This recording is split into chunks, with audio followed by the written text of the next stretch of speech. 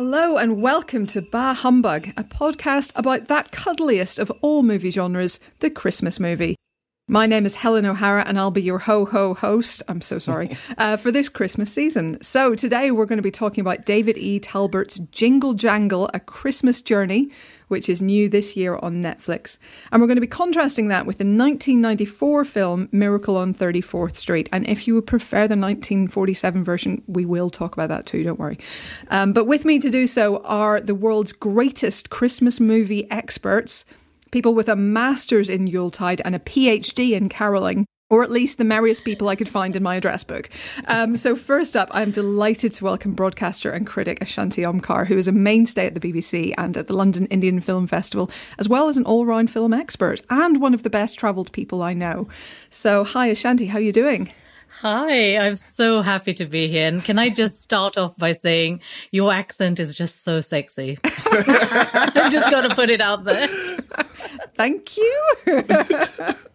Well, my goodness, I could come out of this better off than I was before. I'm also joined by Amon Warmann, who is a contributing editor at Empire magazine. I've never heard of it, mate. And a writer for Composer Mag, NME, Variety, and many more. How are you doing, Amon? I'm good. I can't top anything Ashanti just said. This is great. But yes, I'm happy to be here as well. Excellent. So yeah, I guess before we get into these two films, tell me, what is your attitude to Christmas movies as a whole? Are you an elf or more of a Grinch? I am definitely more of an elf. It's funny that you say elf because I'm sure you remember last year I revealed to my friends that I had not seen Elf, and they were shocked and horrified by this revelation, and it took me to a sing-along screening at the Prince Charles last year when we were still allowed outside the house, which was very, very fun.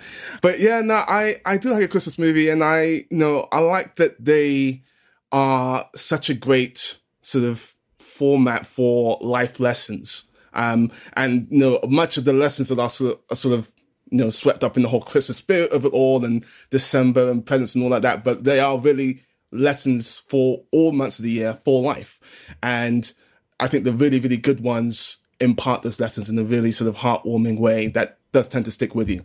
And that's, for me, the main thing about why Christmas movies are so great to watch. That's a very Christmas movie way of summing it up. How about you, Ashanti?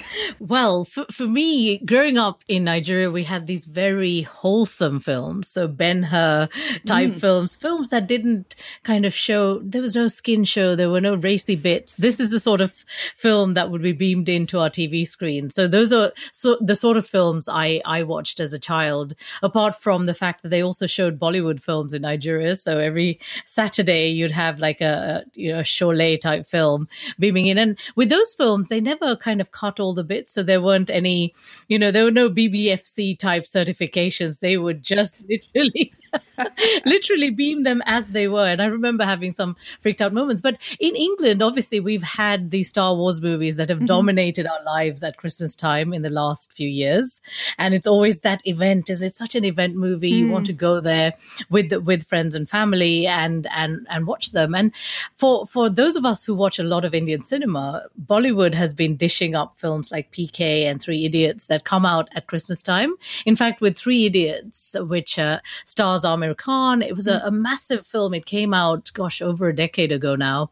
And I just remember it was like a 8 p.m. screening. They did like a special secret press screening in the UK for a very select set of press. And I happened to be there, and the snow started in that year just as I was leaving. It just felt so Christmassy, and this is a film that has, it's a comedy film, but it has so many wonderful messages, and it reminds you to follow your passions. And these are the sort of things, Christmas movies, as Amon said, are all about the message, and they're all about that feel-good factor. And having something like this that's so colorful and vibrant. So it's just an exciting time of year, isn't it? For me, it's all about the food and film and hibernation. I truly believe in that. I don't Turkey coma, yeah. Exactly. I don't know if I'm pronouncing it right. It's Hiji, is it? Yes. The Danish concept of coziness, essentially. Yes. And Hygge. Good, that's it. It's like giving yourself a hug. That's it. I remember someone saying, think of it as giving yourself a hug at home. And it is all, I've got a 1 kg bag of cocoa now, so I can make hot chocolate for probably the whole neighborhood. Christmas at Ashanti's, everybody. Let's go. I'm actually wanting to go to Amon's because I've seen Amon's Christmas spread and I know that I need to be there to eat his Christmas food. But yes, it's all about the food and the movies. I think, it's a great time of year. Actually, I mean, that was going to be one of my next questions was what is the Christmas dish you've got to have at your house? Like, what is the one thing you've absolutely got to have? Well, in my case, I have to say that I try and make my husband make jollof rice for me, Nigerian jollof rice, because he nails it every time. And jollof rice is an ultimate comfort food. And I make biryani sometimes. And, you have a biryani can be made in so many different ways. And it's that idea of having rice and meat and maybe a layer of potatoes or jollof rice, which is a beautiful combination of, Scotch bonnet peppers to give the fire, bell peppers, tomatoes, all cooked for the sweetness, for the sweetness and tang. So you've got all those flavors. You've got the umami, you've got the tang. It's all coming together into this one dish. And of course, if you make whatever meat that you're making with it, and you can even make it vegan if you really wanted to. So there are so many ways of making these dishes and everyone has a personal way. Those are the two for me. And it just is all about the comfort for me. Awesome. How about you, Amon? I mean, Ashanti has sold the hell out of that. My goodness. Like, there's not like a singular dish, I guess, because our spread is all about sort of a combination of things. So you got either a duck or turkey or even both. Then you got the stuffing, then you got the potatoes, then you got the assortments of rice, you got the chicken, you got the plantain, because why the hell not? It's not a Christmas dish, but plantain is I just love it. So gonna have that. So it's all of that sort of on the same spread. So yeah. Amazing. And my mum does an amazing job. I supervise, just make sure that everything is going well. Of course, yeah. It's a very important job. You can't teach it. Tell me you at least do the dishes or something useful. Come on. I do the dishes sometimes. Okay, there you go. And you know what? I'm like the master of ceremonies in our house. I provide the entertainment. I'll bring my big old computer down to the TV and set everything up and all that sort of stuff. So I provide the ambiance, which is again, important job. You can't teach it. So yeah. Whatever you say.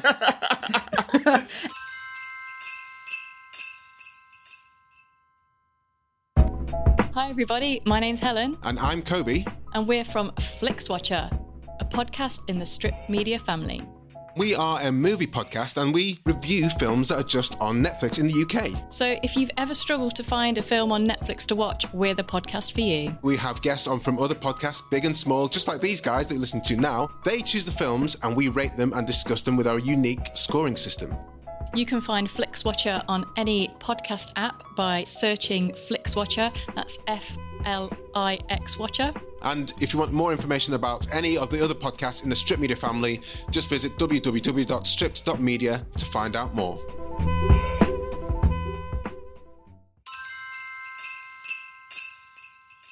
Anyway, we didn't come here to make each other hungry. We did come actually to talk about movies.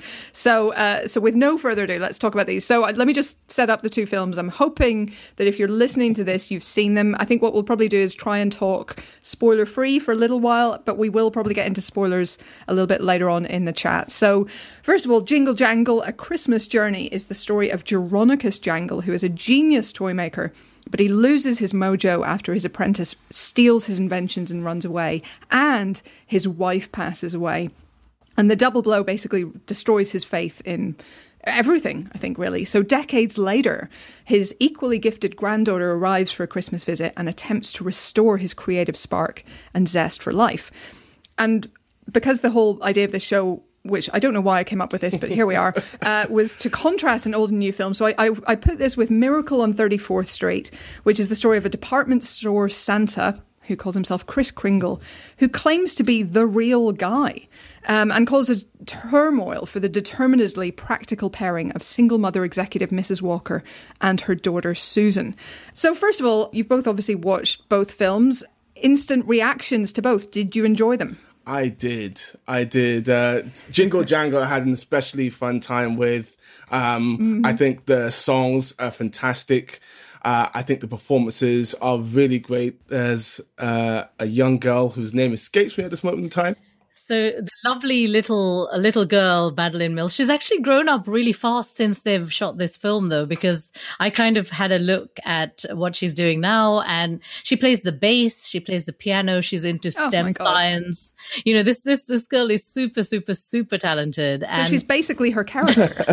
She is. She really is, you know, and I have to say she was an absolute delight to watch. I mean, pairing her up with John Legend and Hugh Bonneville and Forrest Whitaker, what could go wrong? Yeah, because I didn't even set up the cast of these two films, by the way, but they're extraordinary cast. So for Jingle Jangle, you know, Forrest Whitaker, Keegan-Michael Key, Anika Noni Rose, Felicia Rashad. Are you kidding me? You know, it's an incredible embarrassment of riches. Even before Ricky Martin is the voice of a doll, a matador doll. Sure, I'm here for it. Just an incredible lineup of people. Yeah. I really dug this one, and it's just nice to see a Christmas movie which has people of color sort of, you know, frontlined in this way. Because I think anytime you sort of see people of color in a Christmassy movie, it's more to do with the Christian story, the Christian story of it all. Like Forrest Whitaker himself, I think he starred in the film called Black Nativity a few years back. And it's in those types of films that we typically see people of color in sort of Christmas story. But this, you know, we've seen so many films like this with white people in these roles all the time. So it's nice to sort of change that up a little bit. And I think it has a really sort of positive effect on the entire proceedings. So it's good. Yeah, less of a white Christmas, basically. Yeah, absolutely. Because that wasn't meant to be the way that was taken. You know, that's meant to be a white snow. I'm just saying, guys. Yeah. How about you, Ashanti? Did you enjoy it? Absolutely loved it. I was so excited when they had announced this film. I really wanted to see it. And just looking at that cast and the fact that they'd kind of pulled in John Legend to work on the music just made me so happy. And I kind of was very curious to see how they would bring this to life. And they did it with perfection. I think I will be watching the film again, you know, just because I loved it so much. So for me, watching this film, just the fact that it just all came together so beautifully. I probably will be watching it again at Christmas time just because it just had so much joy in it. Yeah. And what can I say? Just like Helen described this cast, wow. I mean, it's just like, wow. And you know, I'm sure Amon will agree with me on this. There was one bit that maybe Amon would have also rewound and watched again and again, because I did, was when Bisakide's song comes up when they're having a snowball fight, and you're suddenly seeing this amazing Ghanaian artist and his music come into a film like this that's so quintessentially Christmassy. And all the cast then have a little dance going on, and Forrest Whitaker dances with them. I mean, I had to just rewind it and watch it. But I say rewind shows a sign of times. I meant I scrubbed backwards. and I watched again and again just because that scene for me was an epic moment in terms of representation, because suddenly you have this African artist and you have, this amazing cast and all these people, a very multicultural bunch of people on this street where it's snowing, just bopping their heads to it. It was magic. Yeah.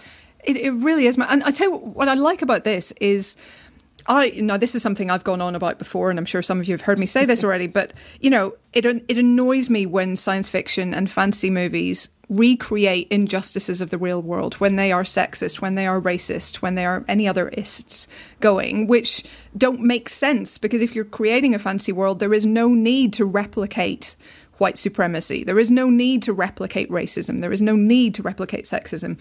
And that's what I love about this. It feels like a sort of, you know, a Wakandan Christmas fantasy, you know, because this is a world where colonialism feels like it did not happen. It feels like this is a sort of, not just a post-racist or any of those kind of nonsense phrases, but a non-racist world. which is such a positive thing for a Christmas movie. It's so delightful. Oh, to live in that world. Whew.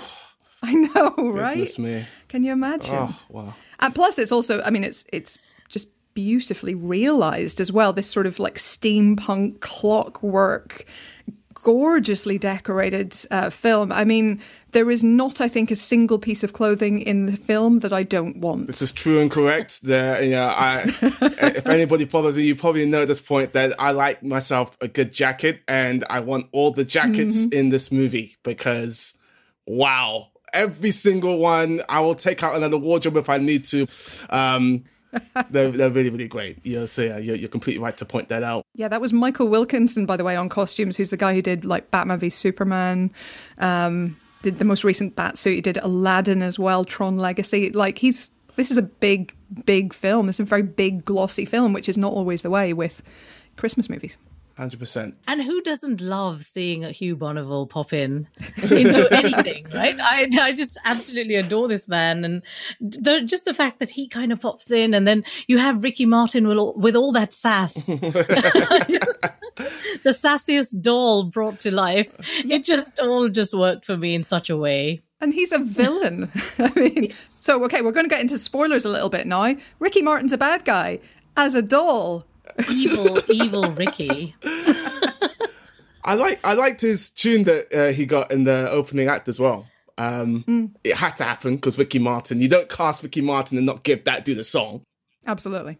Initially, when you sort of see a casting like that, you don't think that's like Ricky Martin in a role like this. It feels weird, but they really made it work. They really did. And, you know, I think that this young actress, Madeline Mills, I think she's going to go far with her work because she's already signed her next film, and, you know, her talent is palpable. She has so many talents, and they managed to really cast the right character for this. And it must have been a lot of pressure on a little girl to be able to do that, to be Journey Jangle. And wow, you know, she delivered this with aplomb. And I'm sure she has a very bright future in 2021 and beyond. She's so good that it makes me forgive the fact that she's a little too light-skinned to be their daughter. I'm just saying. Well, in fairness, we don't see her dad, so we don't know, you know, what's kind of going into the mix on that half, I guess. Okay, it's a fair point. I retract my previous statement. But yes, now she is fantastic, and the song that she sings is just brilliant. The amount of confidence which is so clearly evident in her already at this stage of her career. I completely agree with Ashanti. She's going to go very far, and hopefully she'll sing a few more songs because she has a lovely voice. Absolutely, she does. And credit, I think, as well in cases like this to the director. So David E. Talbot is a playwright as well as a filmmaker. This is not even his first Christmas film. He also made Almost Christmas a couple of years back, and I think another one. So, you know, working with kids is a difficult thing, and he has several in this film, and I think they all give lovely, likeable, heartwarming performances without getting into that sort of, you know, child actor thing that some kids do. I don't think this ever strays into that sort of territory. Absolutely. Really and also, speaking of kind of kids and being non-stereotypical, I love the fact that this girl is, you know, she's a little kind of mathematical genius. So she gives my niece, my Nigerian niece, she loves, you know, science. She wants to become a scientist, and it's lovely to have that representation because Shuri was the only one from Black Panther up until now, and suddenly, you know, you have a little girl, so she can resonate with her in such a strong way. And I have absolutely loved all those little nuances that they put into this film that I just thought was amazing. And also shout out to Remy Adefarasin, who has done the cinematography, because they've actually found a person of color to do it. And this guy has brought that film to life in such a way. And of course, we're giving spoilers out now, right? Are we? Yeah. I think we're into that now. We're into that. There's obviously the little robot in this film is the heart of the film, and I don't want to say too much more if you haven't seen it. But he's just so cute, as Helen just said. He's just adorable, and I mean, I love my little baby Yoda. I'm hoping to dress him up like, Santa Claus once our tree is here.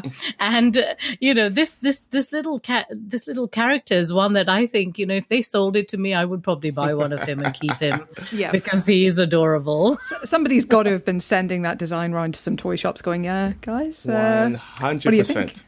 But yeah, no, you're completely right about definitely the doll, which I want one. If anybody's listening to this, hook a brother up. But the performances, because this film is one of those films, because it's sort of swept up in the Christmas spirit, and you got the mass equations, and you got the sort of magical realism of it all, you really need a good performance to sort of sell that and, not make you sort of question it too much. And the film has that in basically every sort of department. And that's really, really impressive. It really sort of keeps you in the world of the film and makes everything much more enjoyable. Yeah.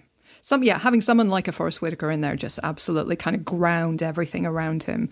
And then it also allows somebody like Keegan-Michael Key to be a little bit bigger and broader and kind of funnier. This is actually the month of Keegan-Michael Key musical performances. I don't know if you're aware of this, but The Prom is also going to be out in a couple of weeks. I mean, this is his stage of his career, I guess, and I'm here for it. I'm loving it. I did not know he had this in him. This is just fantastic. I know, right? Same. It completely took me by surprise. I wasn't expecting it at all, and I thought, ooh, okay, all right. Yeah. I'm loving it. The Jingle Jangle soundtrack has been on repeat in the Warmann household. It's been very, very loud. Some of the neighbors may have got a little bit irritated at times, but it's for their benefit, so it's okay. Absolutely. So, yeah. You're a giver. You know what I'm saying? It's a time of giving. I'm just being generous, that's all. That's definitely how that works.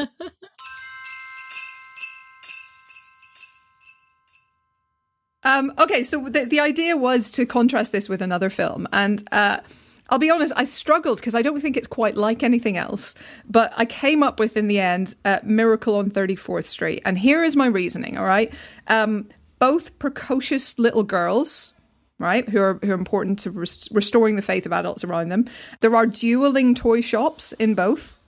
There are doting older men in both, or at least in the end they end up doting, maybe not quite so much at the beginning. And there's a whole theme about restoring faith and restoring some kind of belief and hope in the season, as well as enviable outfits and living a situation. So that was kind of my thinking. But tell me about Miracle on 34th Street. Had you guys seen it before? Are you fans already? Because this is one I have to say that is on heavy rotation in my house. Interesting. Now I had not seen it before. It's another revelation which I'm sure will shock my friends. But I'm glad that I was forced, inverted commas, to sort of watch it for this podcast, because it is a lot of fun. I'll also say, between Jingle Jangle and Miracle on 34th Street, kids can get the wrong idea that toy shops just give away toys for free for nothing. You know what I mean? Parents need to set those straight, because that's not how it works in the real world, people. You need to actually buy these things. I'm sorry to burst the bubble, but I'm a realist. So yeah, but no, I really, really enjoyed it. I think a big, if not the biggest reason why, is Richard Attenborough as Kris Kringle. He just has the right twinkle in his eye all the way through. And what I love about this film, like, you could maybe explain away a few of the things that happens in terms of, like, okay, he's not the real Santa, but they don't sort of, it could easily go the other way and sort of say, okay, he is the real Santa. They don't really sort of specify which, at least until the ending, which I have thoughts about. We were going to get into the ending because wow. But I really liked that the film sort of decided to sort of go in that direction. And it played into the screenplay very well in terms of the spirit of the movie and the belief and the idea of Santa versus, the actual real life Santa. I think that was played really well in the film. Ashanti, how about you? I also had not seen this film. Oh, I'm sorry. I didn't realize I was giving you guys so much homework. I'm sorry. It was a pleasure, honestly. I was so happy to watch it. I was really glad that that a film like this exists, and the fact that I'd not seen it and discovered it felt really good because, you know, we have, this year we've got some amazing Christmas movies. I have to say that, you know, I saw A Gift from Bob a few weeks ago, completely loved it. Happiest Season has my heart. And then to kind of go back to see something from 1994 and just completely, be immersed in it. I just love that feeling. And, I didn't even know that Richard Attenborough could play. I'd not even thought of this aspect that he would play Santa Claus in such a way. But boy, did he give his all to it. And like Amon said, his eyes had that twinkle the whole way through. The film just was adorable. I liked it so much. I was very charmed by everything that was going on. I never thought of Dylan McDermott as being such a hottie. I mean, really? Have you not seen Dylan McDermott before? I think that this was kind of where he looked his best. That's fair. Yeah, no, I mean, the thing about Dylan McDermott in this film is like, you don't really believe that Elizabeth Perkins would be quite as hesitant about him as she is. You're just like, I mean, I'm sorry, have you seen him? And he's wearing a cable knit sweater. I swear this is where Chris Evans got the idea from before Knives Out.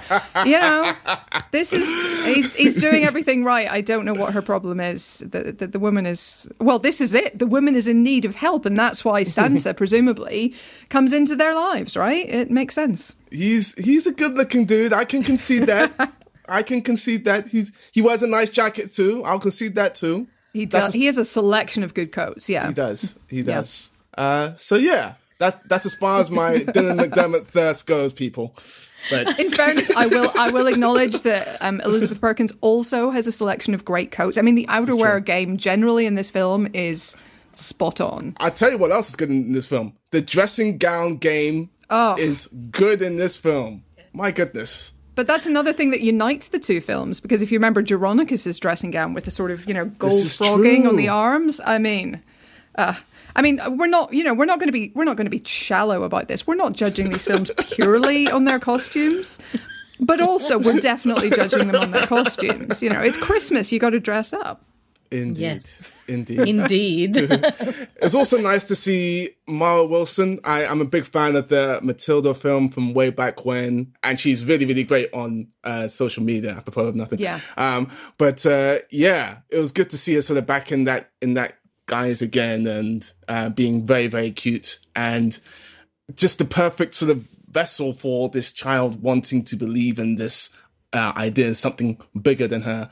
And she gets some really, really great moments all the way through, and she knocks out the park. She's good. Yeah, she really does. She really does. I mean, she was great in Mrs. Doubtfire, and then you see her in this, and you just see that cute face, and you just feel that whole Christmas vibe just comes to you, because that she's with her big eyes that are imploring all the time, and you just feel like, yes, this is the perfect casting for this film. Yeah. And there was just so much about this film that I just felt it didn't feel dated to me. And this is something that happens. A lot of films just don't stand the test of time.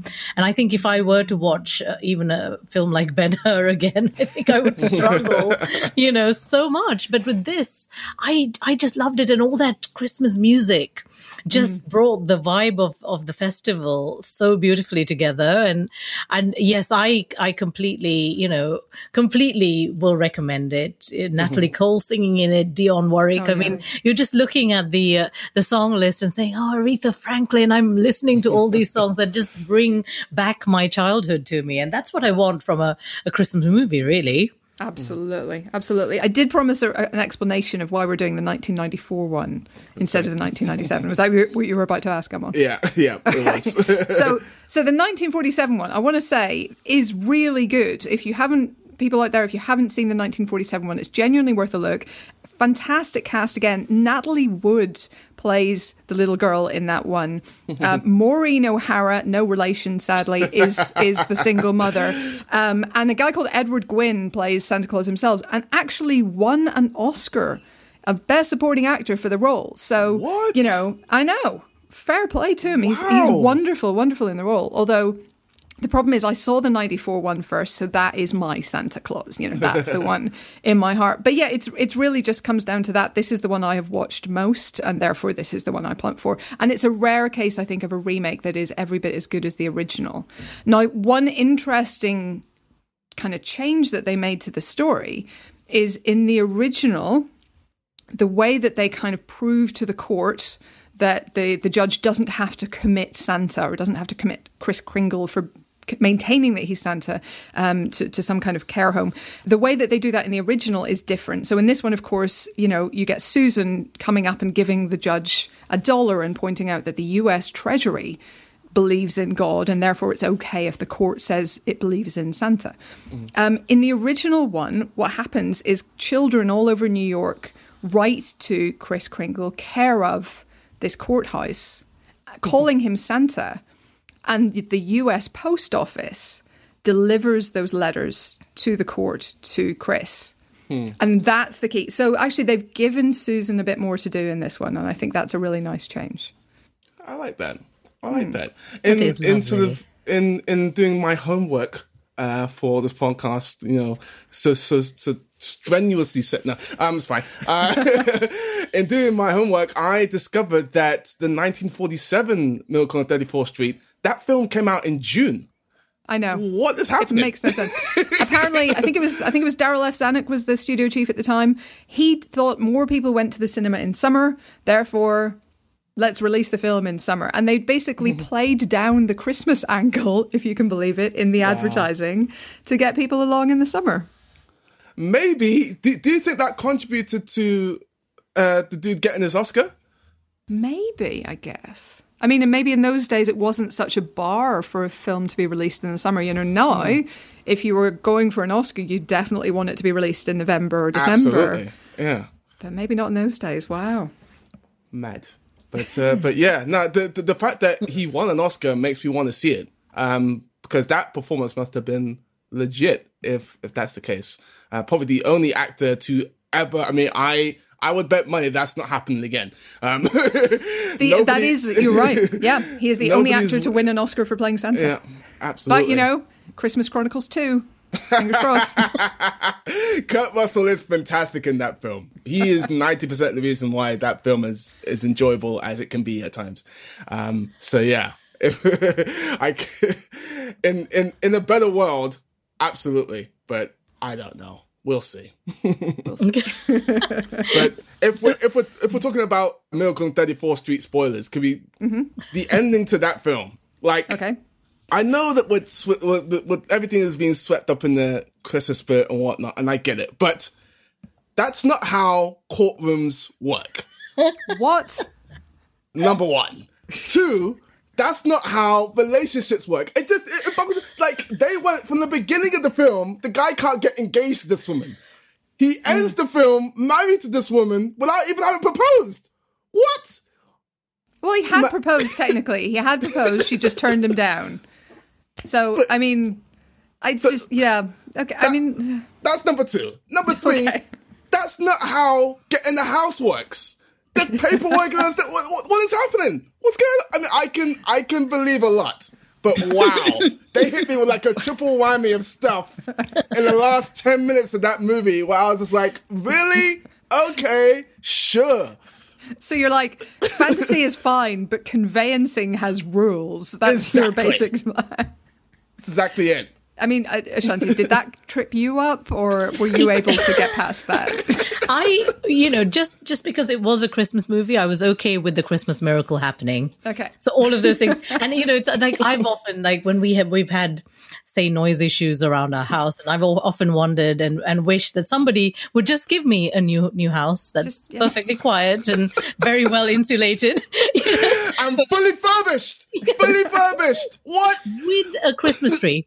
This is the dream, right? This is what we all wish would somehow land up. So that to me felt really good. But yes, it was incredulous. And you know what? Heck, it's Christmas. It's Christmas. It's a time of miracles. Past all that. It is. Amon, did you learn nothing from... to you. I should never have chosen that name. Had to get at least one in there.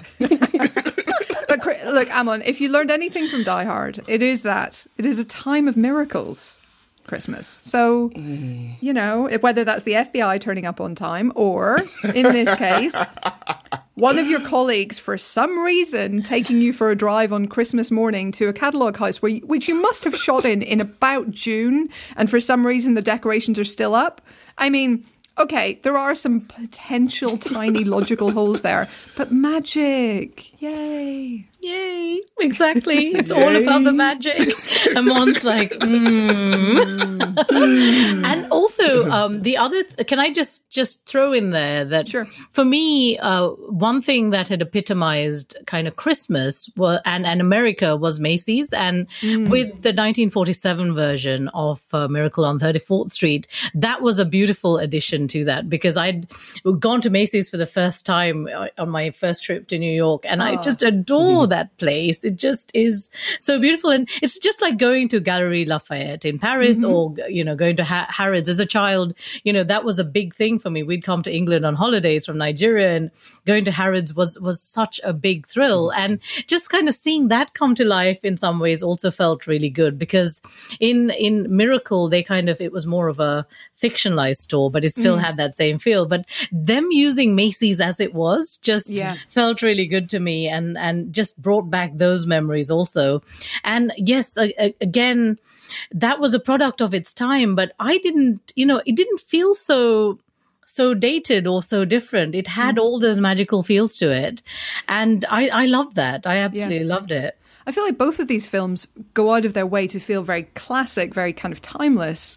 Like you could watch them tomorrow or in 50 years and the effect is kind of going to be the same. And the same goes for Jingle Jangle. I think that it will stand the test of time. Anyone who watches this in 10 years' time won't watch it and think, oh gosh, this is so different. This is... suddenly I'm seeing this cast that's of color, and the story is just not Christmassy. But they managed to keep that feel to it, and just made it feel so Christmassy, but also very classic, and brought those two worlds together. I think that was a really nice thing, and the time jumping between the child and the grandma, and what she becomes, all of that. Just, I don't want to give I keep thinking to myself, I don't want to give too many spoilers out. Hopefully people have seen it now. I hope I haven't given too much away. No, I don't think so. But I do think you're right. I mean, I think that the storytelling framework of that one as well is just really effective in that respect, and giving it timelessness. I mean, the most dated thing I think in either of these films is Elizabeth Perkins' white tights that she wears in one horrific scene. Really gross. Everything else is fine, but those they trip me up in the way that the court case did Amon. I'm about to say, you being a lawyer and all, surely little girls aren't just allowed to walk all the way up to the judge and hand the Christmas card. I mean, I'll let it go. It's Christmas. It's a Christmas Eve court case involving Santa. I feel like all bets are off in that one. Okay. And I think when you see a little girl as cute as that, she's given carte blanche to do whatever she likes. Yeah, who's going to argue? Well made. Good point, well made. And it's worth saying as well, I mean, just the supporting actors in that scene, J.T. Walsh, for goodness sake, just as the, essentially bad guy lawyer, Robert Prowski as the judge, Josh Ackland, by the way, was the head of the alternative toy store, and his minions, if you will, were Jane Levy from Frasier and James Remar, who I always think of as his Sex and the City role, but I probably shouldn't. And of course, Alison Janney turns up for about 30 seconds. Yes. She's gosh. She's credited as the woman, which is great. Woman. Which, that is correct. Absolutely. And what a woman. I was just thrilled when I saw her pop up there. I was like, oh my God, it's Alison Janney.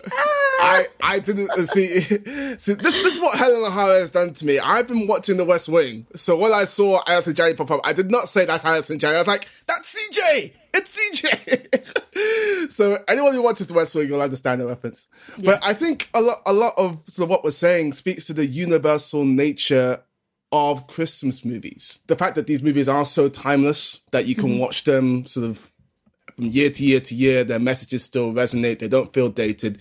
The fact that you can have, several with white people and one or two with people of color, hopefully that's more changing, in future. I hope that's changing. Hopefully more in future.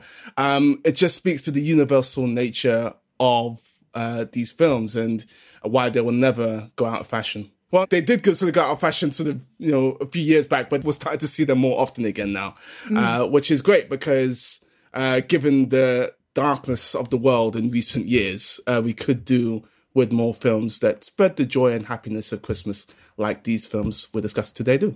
Absolutely, 100% agree. Okay, so we're going to get in. What I've asked you to both think about is rating both of these films in two different categories. First of all, I want you to think about their Christmassiness. Now, this is obviously a highly technical term. And it is one that is entirely arbitrary. So for you, what is the Christmassy score for each of these films? And should we do it out of, I guess 5? 10? 5? Let's do 5. Ooh. I'm just trying to think. I'm trying to put my critical hat on here. Sure. Star ratings mean a lot to me. Miracle on 34th Street, I'm going to go with 5 for sure. There's a lot of Christmassy stuff in that. With Jingle Jangle, you know what? I'm in a giving, generous mood today. Spirit of Christmas and all. So I'm going to give it 5 as well. Wow. Okay. Yes. Yeah. There's a lot of Christmassy stuff in there. The trees as well in both are legit as well. Good point. Yep. That fully furnished house, in the 34th Street, that tree is serious. That's a serious issue because actually I've also watched for this a lot of the very cheap Christmas movies.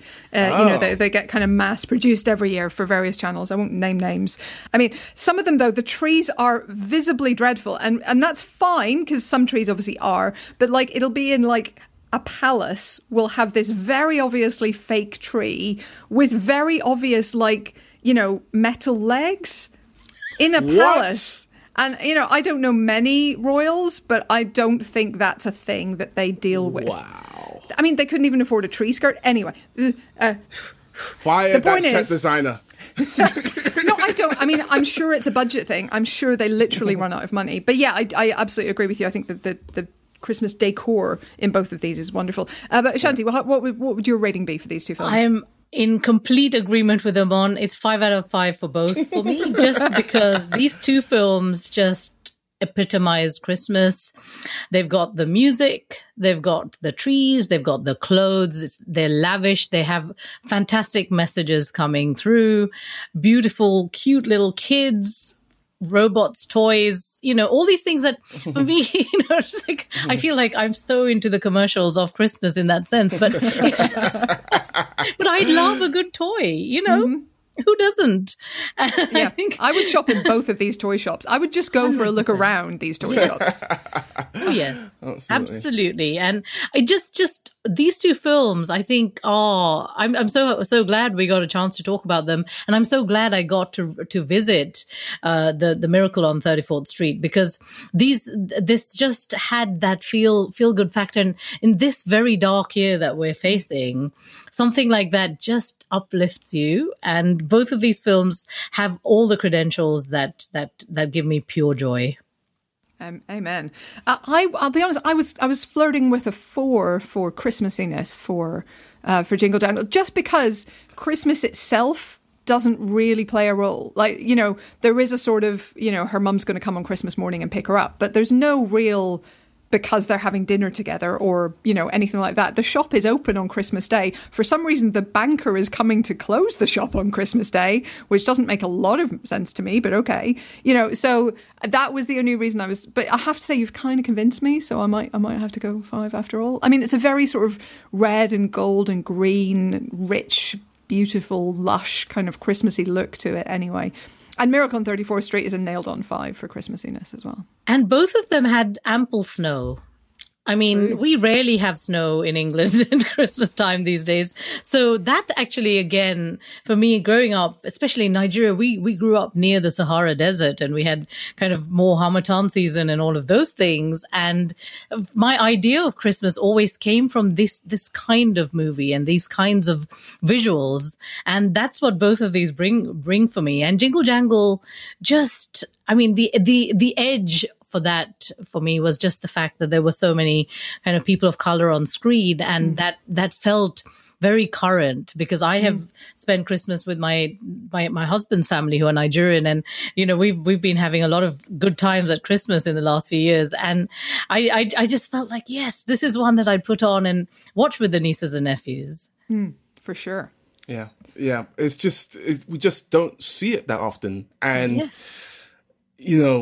even just seeing adverts like, I'm not going to get into the negative response to it, but the Sainsbury's advert, for instance, seeing stuff like that is sort of a shock to the system for a lot of people, because we don't see it that often at all, even though, we see it, in the real world all the time. The impact of that cannot be overstated. And hopefully we'll see more films in this vein, starring people who look like, who represent the multiculturalism of the world. Because again, it does have an impact, and I know, if it's having an impact on me at this point in my life, I'm excited that the people growing up today are going to have films like Jingle Jangle, and hopefully a lot more like Jingle Jangle to watch at Christmas time, and hopefully even after Christmas time, because again, these messages, they're not just for December and Christmas, they are for life. And these films at their best, they make you want to be a better person. And Jingle Jangle definitely did that, and so did Miracle on 34th Street. Yeah, that's very much it. I mean, it's fine to have a practically all white, I think, Miracle on 34th Street, as long as there are other alternatives. It's when it's all one group, it gets tiresome and exclusionary and everything else. I absolutely agree. Yeah. And I have to say that just this year it does feel great to see the array of the big Christmas films that are coming out. The kind of hybrid Christmas movie we're getting with A Christmas Carol, with Daniel Kaluuya giving voice, for example, that immediately kind of stood out to me. And I saw the film and I absolutely loved it, where you have the juxtaposition of dance with this narrative of a story that all of us have heard again and again. And it felt like they've kind of given it that edge and an update with A Christmas Gift from Bob. That also has a lot of multicultural cast. It really felt like the London of today, which I loved. And I'm severely allergic to cats and won't go near one, but I will watch it. I can watch Bob on screen very happily, very, very happily.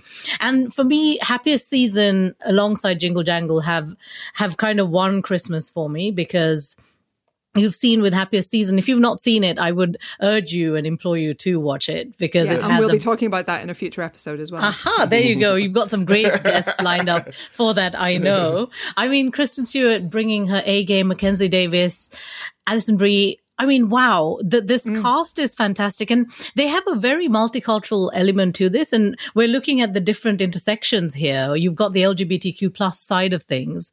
But the fact that they've got this multicultural cast, and you've got this whole idea where when family come together at Christmas, this is when, I don't know if you're allowed to swear on this podcast. Oh, yeah, sure. Okay, well, this is when, the shit goes down, right? Like at Christmas time, you're there surrounded with family. And this is when all those issues that have been brewing up maybe for 5-10 years even, they all just come into one scene. And there is one scene, I won't give you spoilers, I'm sure the other podcasts will talk about it, but there is one scene where you will see this all come down like a ton of bricks. And I think the way they put all of that together into one film was absolutely brilliant. Absolutely. Okay, so just to kind of wrap it up, leaving aside the Christmassiness, which is hard with some of these films, but leaving aside the warm glow that kind of adds something to these films, objective quality, do we think these two are good films? Because it is possible, I think, to be a good Christmas film and a very bad film. But I feel like, maybe these two have walked the line. What do you guys think? Ending aside, because if we're taking all the Christmassiness out of it, then we have to look at the ending objectively. And my God, man! But I do think that A Miracle on 34th Street is a good film. And again, I think a lot of that is down to the interpretation of Kris Kringle by Richard Attenborough and the way his character interacts with the other people in the film, especially Susan, the little kid, Mara Wilson, is really heartwarming, real, authentic stuff. And it's really, really well acted and really, really effective for me. I think that is sort of the main strength of the film in a big way. And I think that is the main reason why I think it's a really sort of good film that will stand the test of time. That has stood the test of time. It's 26 years old. Yeah. People still watch it now. And I think the same is going to be true of Jingle Jangle. Putting aside the representation aspect of it, it's a film about forgiveness. It's a film about families. It's a film about learning how to heal and new beginnings. All of that stuff is universal. All of that stuff is timeless. And that is all rendered in a very effective way all the way through. It's also really, really well cast. He's only sort of in the movie for about 10 minutes, but the younger version of Forrest Whitaker, there's a bit, I think his final sort of on-camera bit where he's running out of the store to chase after Keegan-Michael Key's character, or the younger version of Keegan-Michael Key's character.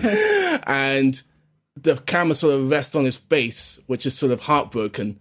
And you can just see an older Forrest Whitaker in his face. It's really, really, really, really great. But that's Justin Cornwell, the actor, and the younger version of Keegan-Michael Key's character is Miles Barrow, just FYI. Yeah. So all of that is really, really great. And again, because a film has themes like that and they are sort of rendered so well throughout the film, I think Jingle Jangle is going to stand the test of time purely because of that. Absolutely. For me, I would say both of them are very well-made films. This, tight screenplays, excellent storytelling, fantastic cast who are all on point. The ensemble casts in this have all added to the texture of these two films. And both of them, I feel, are really good films. I think I could watch them at any time in the year. I wouldn't be thinking Christmas necessarily.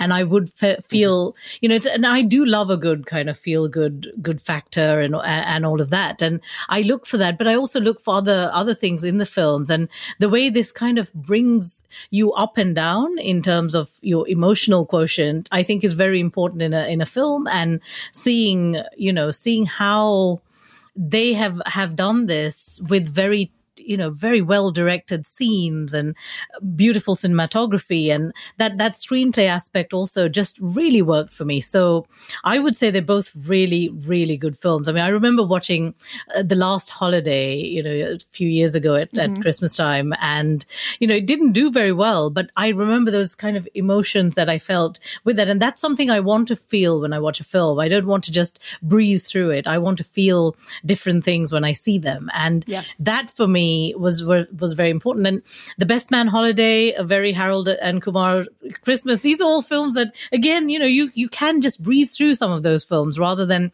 think. But these two films, Jingle Jangle and A Miracle on 34th Street, do make you think so much more than that.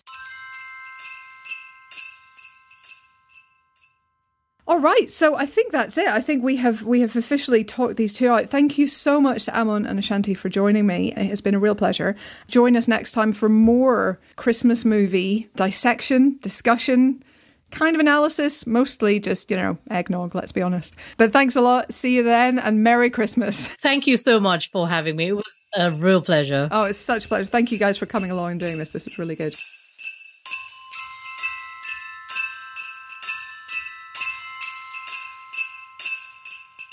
If you've enjoyed listening to Bah Humbug, please give us a 5-star rating on Apple Podcasts because it really helps other people find the show. You can also subscribe so you automatically get the rest of this podcast lined up hassle-free, and it's only going to be a limited run up to Christmas. It won't be using up all your data. If you'd like to hear more from me, you can pre-order my book, Women vs. Hollywood, The Fall and Rise of Women in Film, which comes out in February 2021. You can also, of course, find me in Empire Magazine, which is the world's best film magazine for my money. And I'm on the Empire podcast every week and host the podcast His Darker Materials to coincide with the BBC HBO drama His Dark Materials. If you'd like to connect with me or comment on the show or have any queries or comments, I'd love to hear from you. You can find me on Twitter at Helen L. O'Hara, or you can email producers@stripped.media.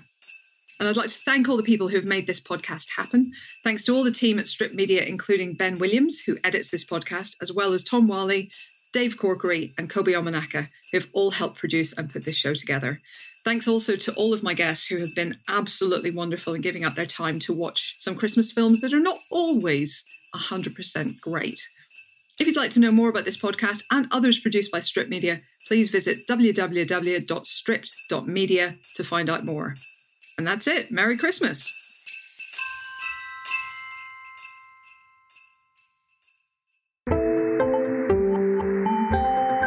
You just heard a Stripped Media production.